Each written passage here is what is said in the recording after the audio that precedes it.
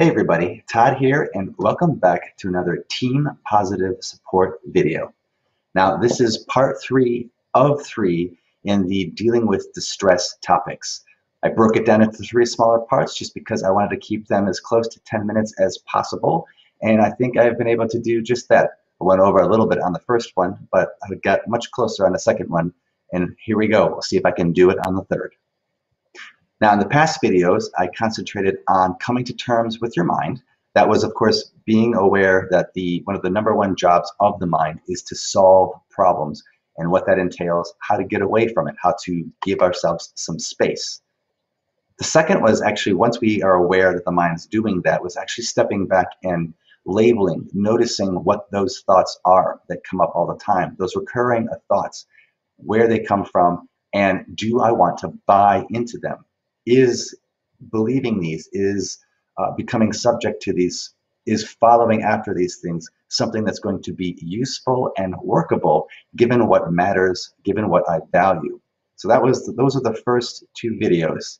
Then in the second video, I pressed into a way to learn how to find exceptions, becoming aware of cognitive biases, which generalize, catastrophize, make things the worst things going to happen type of a moment, and being able to once again pull away, step away, and see those things. And then I ended that with the STOP, or the stop technique, as another way to utilize giving yourself some space, taking some breath, and observing what's going on outside, internally, and then being able to figure out, where do I go from here based upon what actually matters to you, what your values actually are.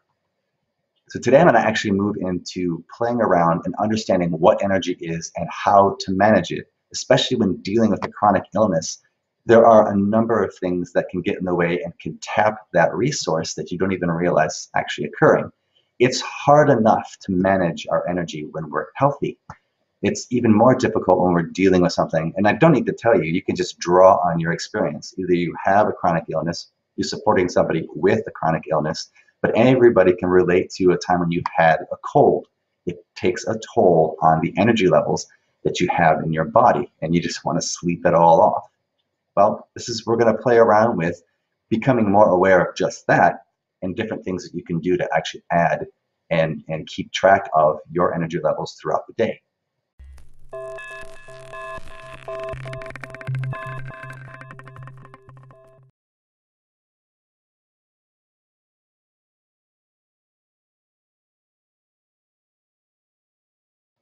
So with that being said, I first like to just bring to mind the concept that we all tend to think of time as our most precious resource. And yeah, I would say that we get a finite number of hours here on this earth, and it is most certainly a precious resource. But I'd like to make the argument, however, that energy, not time, is your most precious resource. And the reason I actually bring this up is that, yes, we have an allotted amount of time, which we don't even know, but let's just say 100 years. However, if we don't pay attention to our energy, how we're actually engaging, we're more likely to waste that precious resource of time. So then it's almost like we need to pay closer attention to our energy levels and less to the time. A lot of the different components that are out there, especially when I was in the corporate world, was all about time management and multitasking. Now, multitasking we can have a whole other video on, and I really don't believe that that's something that is accomplished very well, and there's plenty of research to back that up. But like I said, different video, different time. But time management is the emphasis. Time management is the cultural story that we buy into. I have to manage my time. But how often have you actually planned your day right down to the minute? And you go through the day, and it's after lunch, it's 1, 2, 3 o'clock in the afternoon, and you've run out of energy. And now everything that you had slotted to get done doesn't get done as well, or you start to slowly fall behind. And now we had added stressors, added anxiety, because we're not performing, we're not achieving, or whatever rule that may be running in the background driving us starts to add up. So there you can see that energy is going to be the thing we need to pay closer attention to. Now, if we're dealing with a chronic illness, this becomes even more important, in that with the chronic illness, That's actually sapping physical health. It's not that we're engaging too much in a project or having to deal with a hard emotional situation where we have to be on our game, we have to present, or whatever it happens to be. We're actually dealing with physical side effects from chemotherapy or different types of drug regimens or just the actual pain or physical therapy. All of these components, and it's going to wipe us out. So how do we deal with this? What are some of the things we can do to play with this? Well, in my book, I talk about a real simple measure. Take 10 clips, paper clips, 10 pennies, 10 something, and you put it in one pocket. And what I want you to do is just, as you go through the day, when you are about to do something, energy-wise, take one of those clips out. If it's going to be a medium, mid-range engagement of energy, one clip, put it in your other pocket. If it's going to be something that requires a lot of energy, two, put it in your pocket. Now, what you want to do is pay attention at the end of the day. If all of the paper clips have transferred from one to the other and you feel fine, well, then you've got a pretty good measurement of your time. Now, however, if it's 1 o'clock and you still have paper clips in your right hand pocket, energy that's still there, but you actually don't have energy, well, then you have been estimating incorrectly and you need to pay attention the next day as you try the exercise again.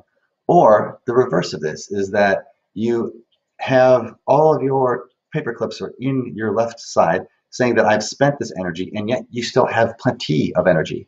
Once again, you've overestimated, or you haven't estimated well enough how much energy you're actually expending. Now, the latter would probably be a better problem than the previous example. And what I really want you to pay attention to, and what most people do, is they tend to don't pull enough from their reserve. They don't keep track of it enough, and they run out of steam about 2 o'clock. That's the more common scenario. But that way, though, this gives you a way to begin to gauge. So you have to go see the doctor. Well, it was one, and then I had to go in and do PT, and that was another one.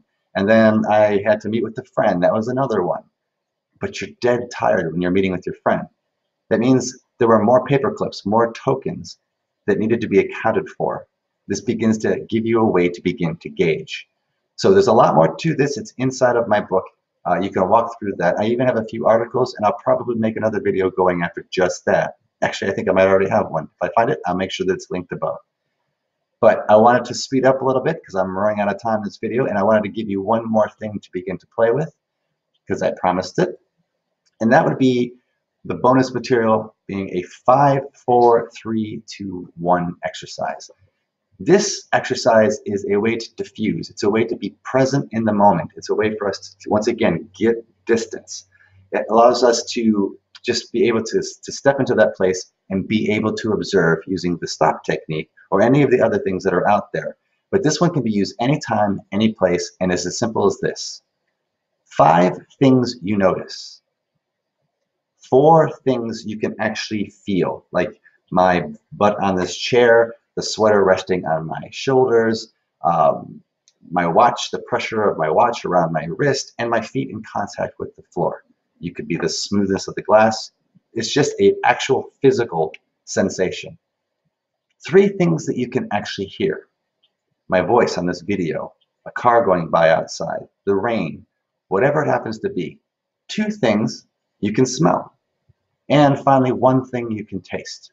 When you find yourself and you're able to stop and step back, 5, 4, 3, 2, 1.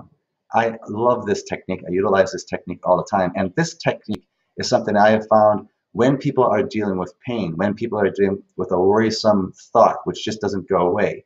5, 4, 3, 2, 1 gives them a break, gives them some distance.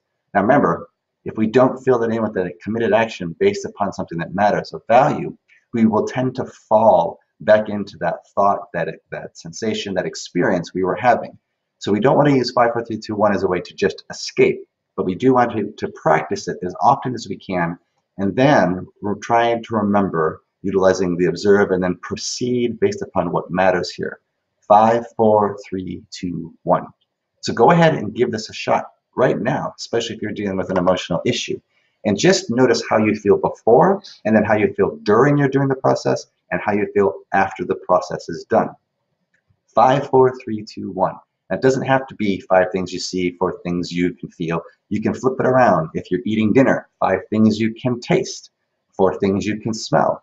If you're at a concert, 5 things you can hear, 4 things you can feel. You can move these around. 5 senses, 5 numbers. 5, 4, 3, 2, 1. Go ahead and give this a shot. Try these things out. Make sure you go back, review the other videos. Between that, I've given you at least 3 good concepts and about 4 or 5 techniques you can actually use to help yourself move through and deal with distress in a much more psychologically flexible way. That's the goal of Team Positive, one of the goals of Team Positive anyhow. It's primarily chapter 6 all the way through. It gives a lot more of these tools, although I've got them in the front of the book as well. So be sure to check out Team Positive. Be sure to go to teampositive.us if you would like to get in on a community that I'm trying to build to help people dealing with the chronic illness. And then keep in mind, chronic illness is very broad, from cancer to anxiety to depression to fibromyalgia to Parkinson's. If it's something that's chronic, ongoing, that's what this book was all about. That's what this program's all about. And that's why I've put these videos out there, to try to help people move their way through, whether the person actually dealing with the chronic illness or you're somebody on the support team or the main champion supporting the person with the chronic illness. These videos are for you. I hope that they do you well. I hope you've enjoyed this video. If you do like this video, make sure you subscribe if you haven't subscribed, and then watch for the videos below that to support this, as well as the ones that were sliding by as you were watching this presentation as well. May you be well.